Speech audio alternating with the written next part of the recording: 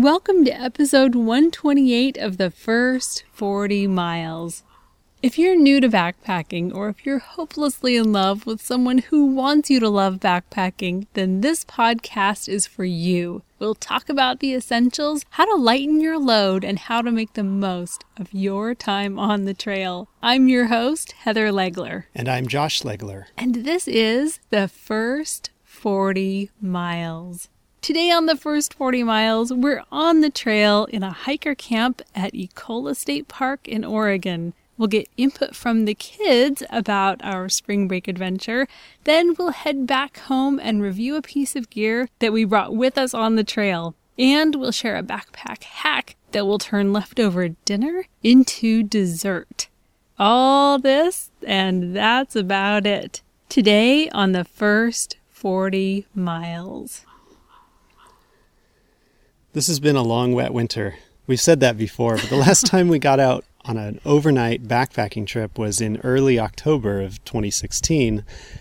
It was a two-nighter that turned into a one-nighter because it was so wet. Yeah, that was a cold, wet trip. And every day since that trip has been cold and wet. And we could not stay inside any longer and decided on the very last couple days of spring break that we were going to take advantage of this opportunity. And the last couple days happened to be, I'm going to say, less cold and less wet. Yeah, that's a good way to put it. In fact, today we've actually got some sunshine, so that's some kind of miracle, I guess, yes, for this winter. Spring break miracle. Yeah, but we were just getting so antsy to get out. It's been so long, and you can do it year-round, but it is easier in the summer. We still love the benefits of backpacking, and we still get those benefits when we get out in the winter, even though it's harder to do. Oh, absolutely. And I'm actually becoming a little bit more convinced of the benefits of winter backpacking. The more I learn about the human body and the benefits of movement and the benefits of experiencing different terrain and different temperatures, just things that we can expose our body to that are different from basically concrete and steel. Anything that gets you out in your natural world is going to be beneficial.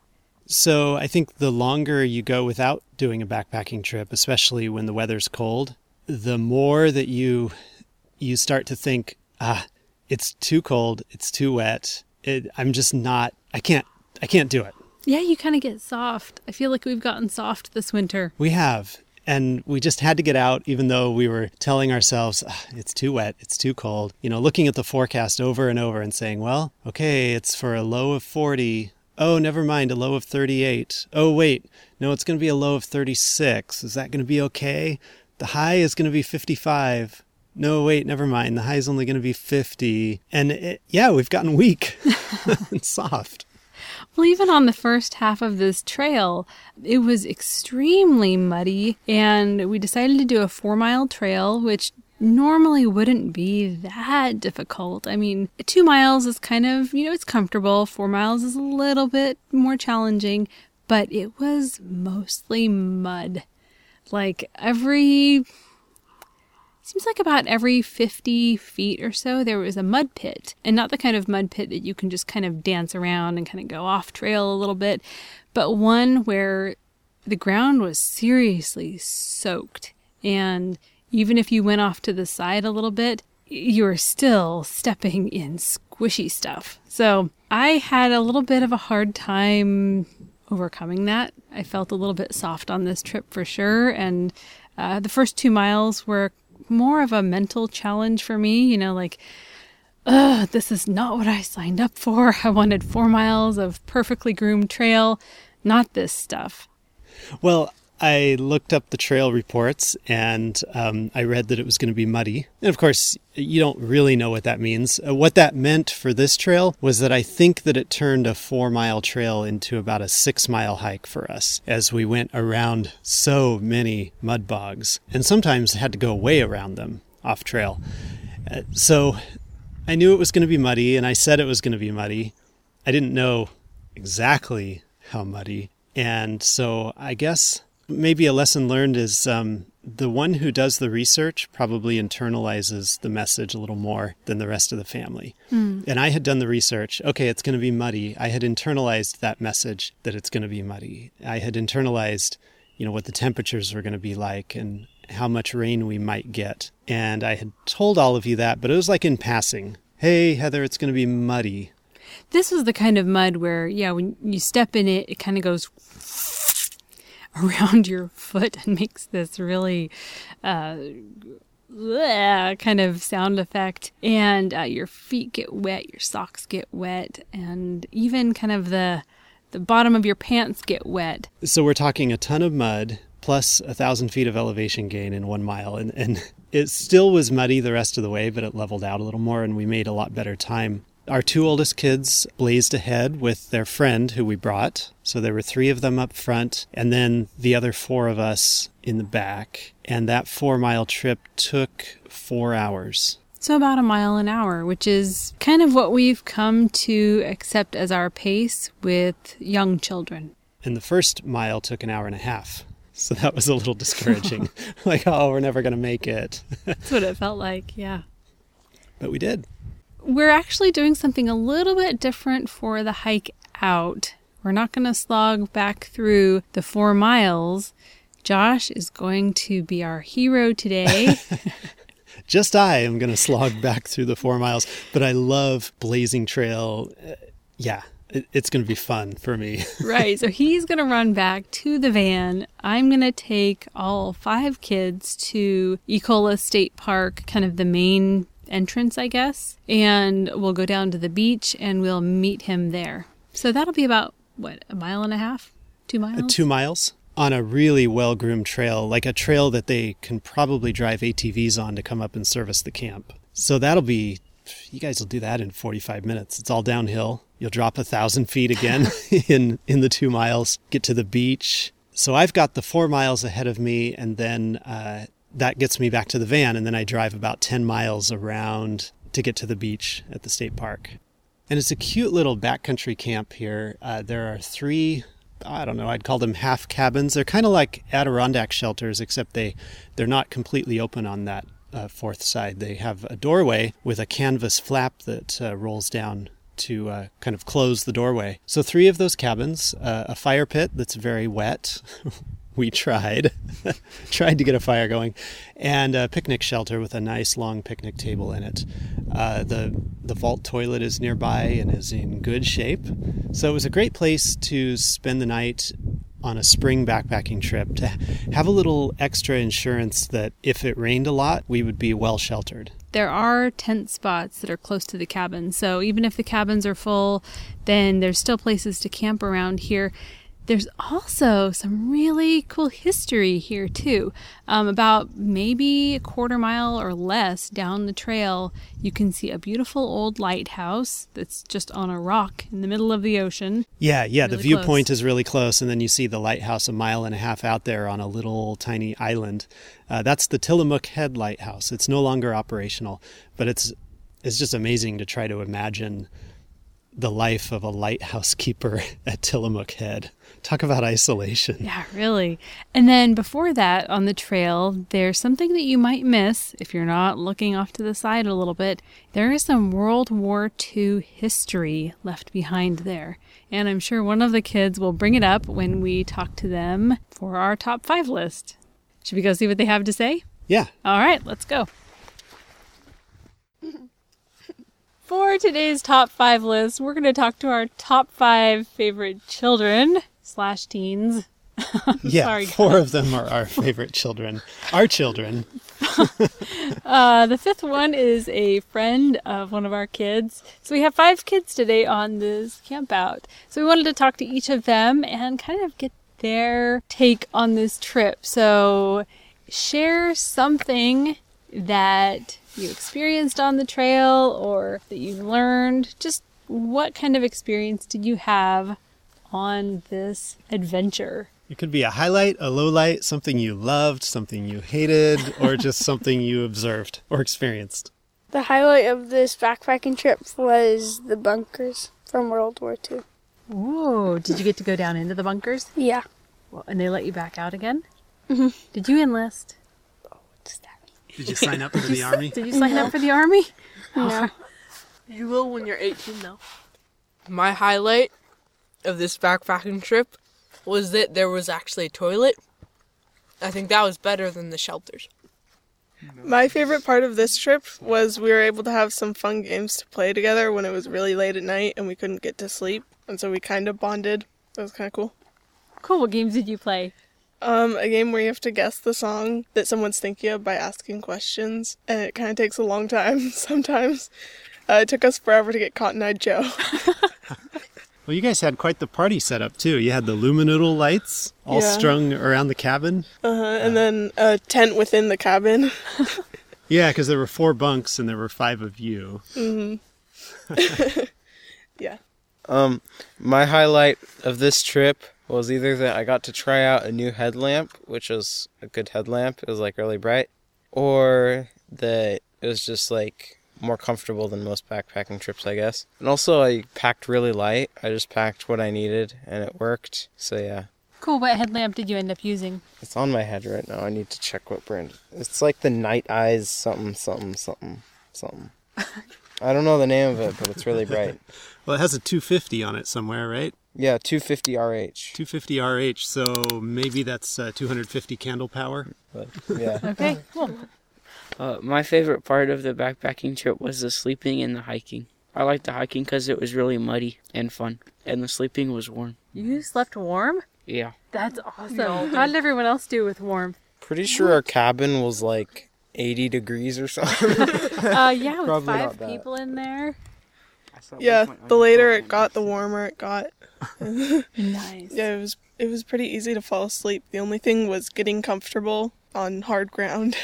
Yeah, those wood boards don't give as much as the earth does. Mm-hmm.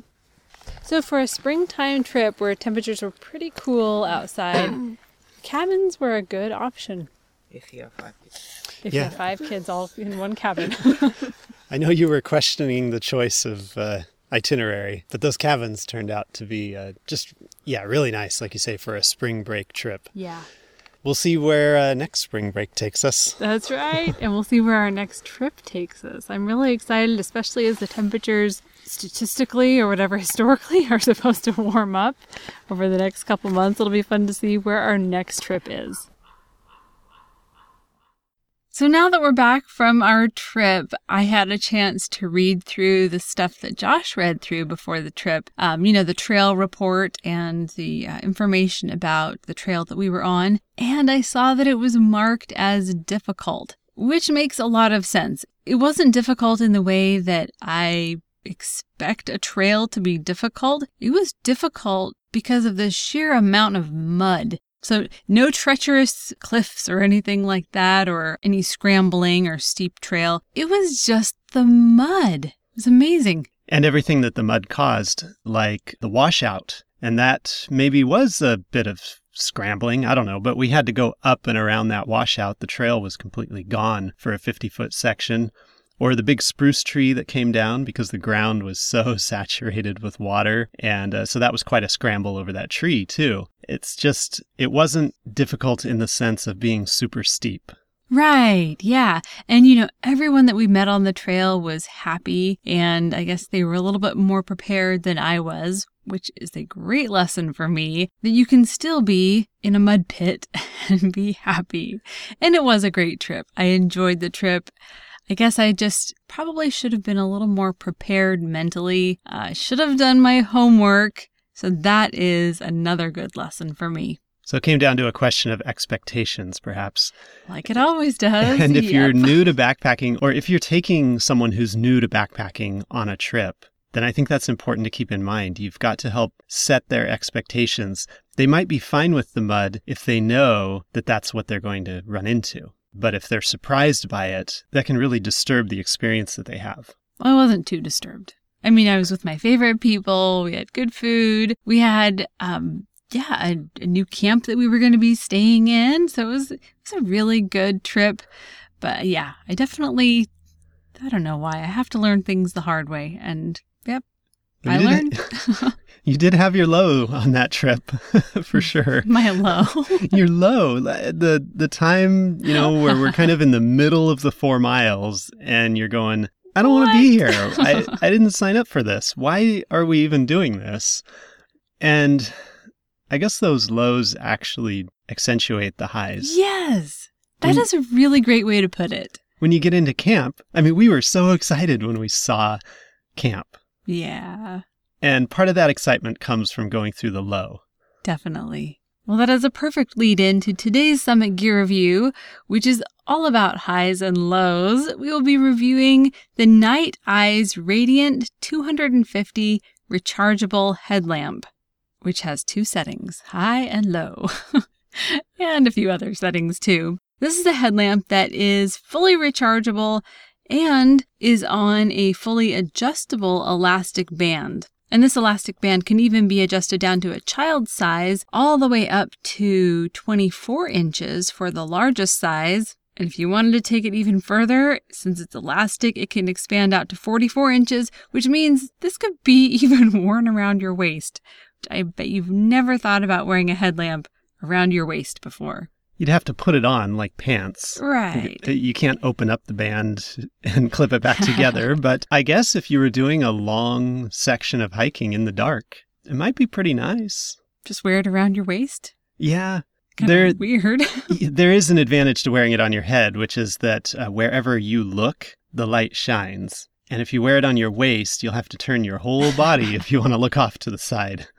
True. Well, the light can also be fully removed from the headband, which is great if you ever wanted to clean off the dirt and sweat from the band, or if you just wanted to use the light as just, a standard flashlight and use it with your hand. The Night Eyes Radiant 250, at its brightest, glows 250 lumens, which is 250 times brighter than what the moon glows if you're on a night with a full moon. Okay. Well, that makes sense. It gives us a reference point for measuring brightness. Yeah, so I guess if you had 250 moons out, this is how bright it would be. Wow. Can you So imagine is there that? some measurement for like sunums or something? Solariums? The brightness that the sun shines? I don't think they've ever made a flashlight that bright before, so I'm going to say no. Oh. But I mean, you could measure it as like 0.75 or... Oh, right. 0.0000 something. Right. That's where most lights would be. Solariums. That's maybe why we don't use the sun as a reference point for flashlights. Well, this light is rechargeable and it has a lithium polymer battery. For utility, the Night Eyes Radiant 250 has 2 switches. There is the high and low spotlight. And then there's the high and low floodlight. And then if you push and hold the floodlight for 3 seconds, it will turn on your red LED light. So I guess that the purpose of red LEDs could be to keep your night vision. Apparently, bluish light is what we perceive as more like daylight. Then the reddish light doesn't affect our eyes and our brains quite the same way, so we keep our night vision a little better. That's what I've heard. I've never really experimented a lot with red light at night. Have you heard any other reasons why a headlamp would have red lights? No, I haven't, but I think what matters more than the red is the amount of light that's coming out. So if you don't like using the red feature or the red light, you could also just dim the light or put your hand over the white LED lights and just have it give out less light. That's less likely to affect you or ruin your night vision. And maybe red is handy as some kind of a warning light, but this doesn't have a flash mode. Like the light on the back of my bicycle, I can turn that to flash mode. And while using less power, because the light is only on half the time, it's also way more noticeable than a steady red light. But the Night Eyes light doesn't have any blinking, flashing modes. Yeah, so I guess the jury is still out on the usefulness of red LED lights. I prefer, if I'm going to use a light, just to use the regular old white light and not feel like I'm On Mars. on Mars. Right. This flashlight also tilts down 90 degrees, which is really handy if you're going to be walking around camp with your headlamp on. Because if you tilt it down, then it's not going to be shining directly in people's eyes. For runtime, the Night Eyes Radiant 250 will run for about 43 hours in the low mode, and if you do decide to charge it while you're in camp, it won't turn on while you're charging it. So if you do need to use it while you're charging it, you'll just need to unplug it. Yeah, that would be kind of nice in camp, setting under a shelter or in your tent or something. If you have one of those battery packs, it'd be nice to just be able to plug it in and constantly power the light, but no can do with this one. Nope. But it's funny, a lot of battery packs have built-in flashlights. That's true. You're going to find a light somewhere. Right. Yeah.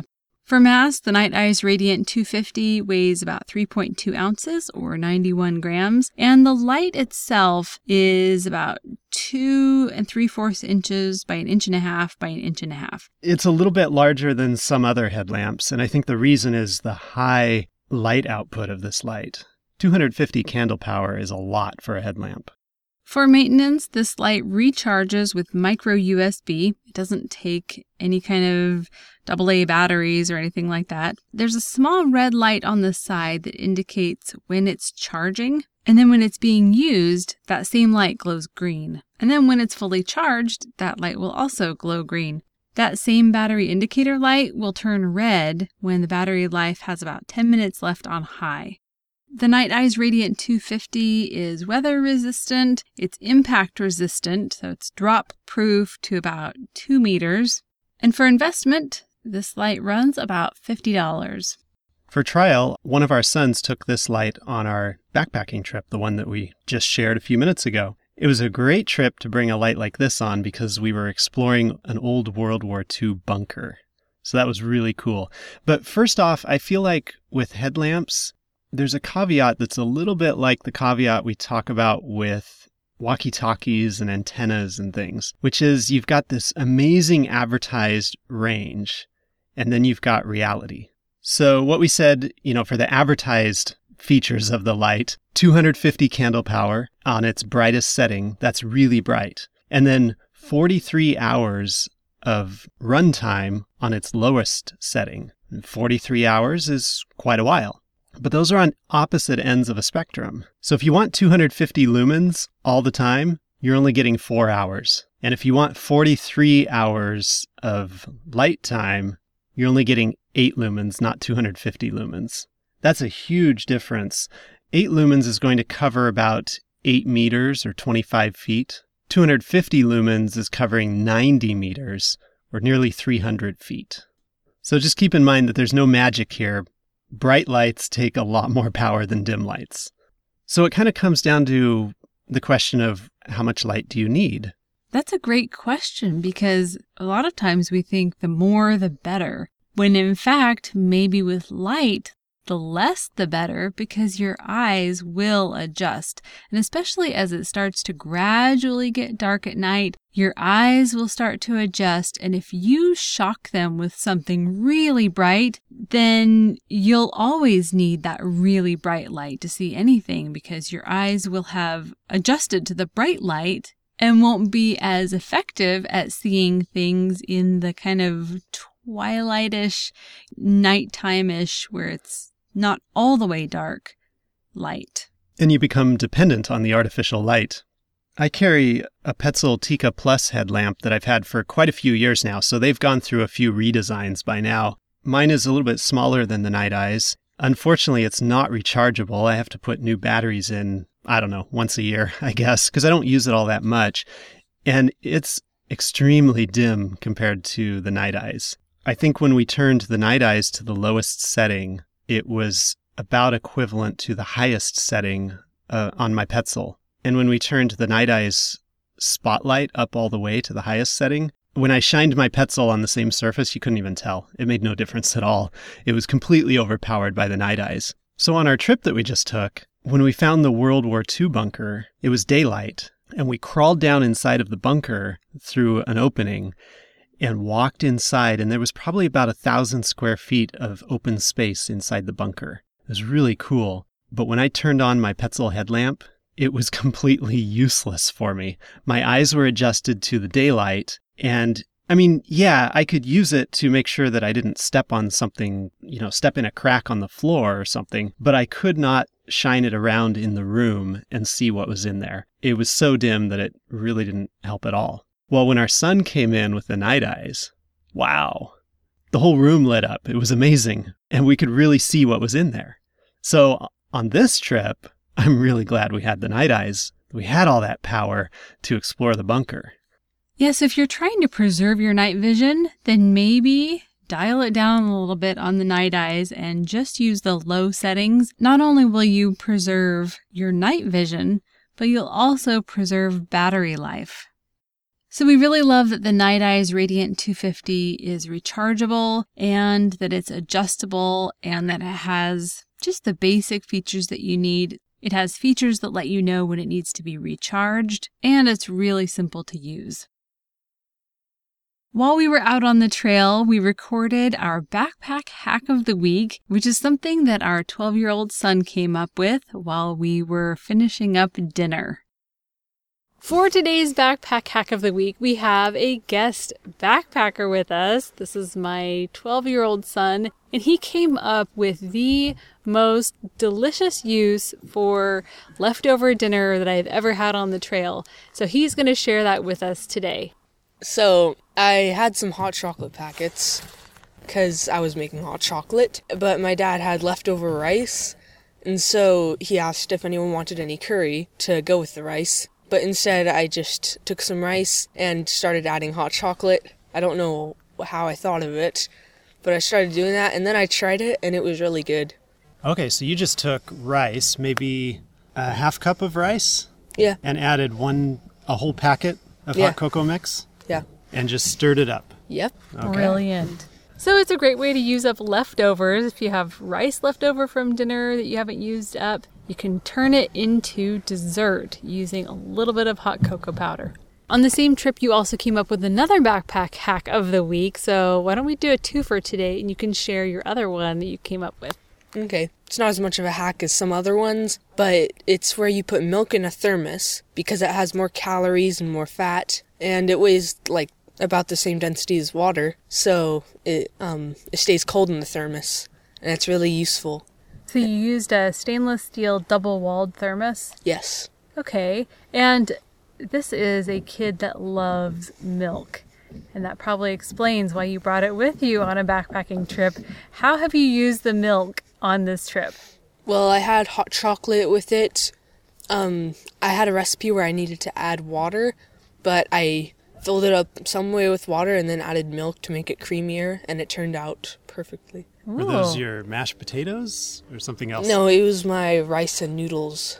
Oh, like a Knorr rice sides packet? Yeah, that one. Okay. And then have you drinked? Yeah, I drank the rest of the milk. There's no more left. That's really cool. I love that hack. Totally cool. And then that can also work with the rice and chocolate milk if you wanted to make it a little bit thinner or creamier. You just add a little bit of milk to it.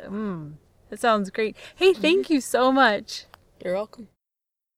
And we'll leave you today with a little trail wisdom from our good friend on the trail, John Muir.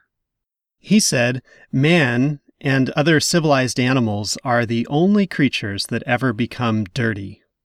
Perfect quote for this backpacking trip. Oh, we became dirty. That's for sure. That's it for today. Thank you for listening. If you've been on a backpacking trip, share your story at thefirst40miles.com/story. We'll see you next time on The First 40 Miles.